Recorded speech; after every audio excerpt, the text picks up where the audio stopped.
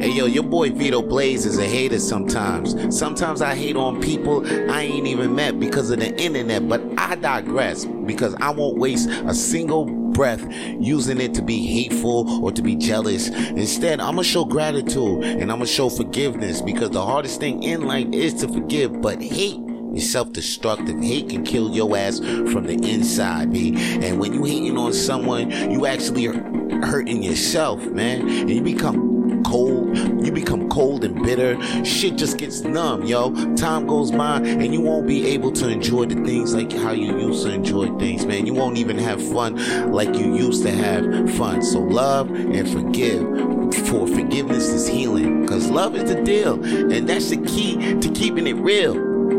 That shit rhymes, so you know it's some motherfucking truth. But at the end of the day, fuck hate. Push love out here in these streets. Be all about that peace. Stop being a hater, man. Matter of fact, be happy for the motherfuckers out there that's doing their goddamn thing. And if it ain't your time, man, just know that your time gonna come. And that's all your boy got to say for today's Coffee Talk. I'm out.